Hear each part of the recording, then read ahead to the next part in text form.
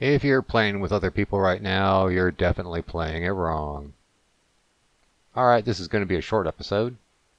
No bumpers, no reading from ancient tomes of knowledge this time. We're just going to do a little ramblecast real quick, and, well, hope you're all doing well. So, like everybody else, I've got complete and utter chaos.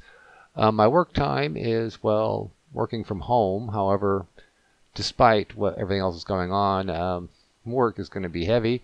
So it's even worse now that I'm working on a little tiny laptop with a slow network connection because we're having to go through VPNs and everything else. So I'm trying to get everything done, trying to keep the podcast up, trying to be happy and uplifting.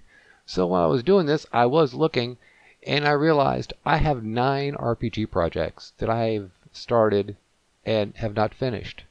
So if I can muster up the time, I'm going to try to get a bunch of those out, finished up, or at least yakking about so people will see parts of it and maybe be inspired to use something in their games.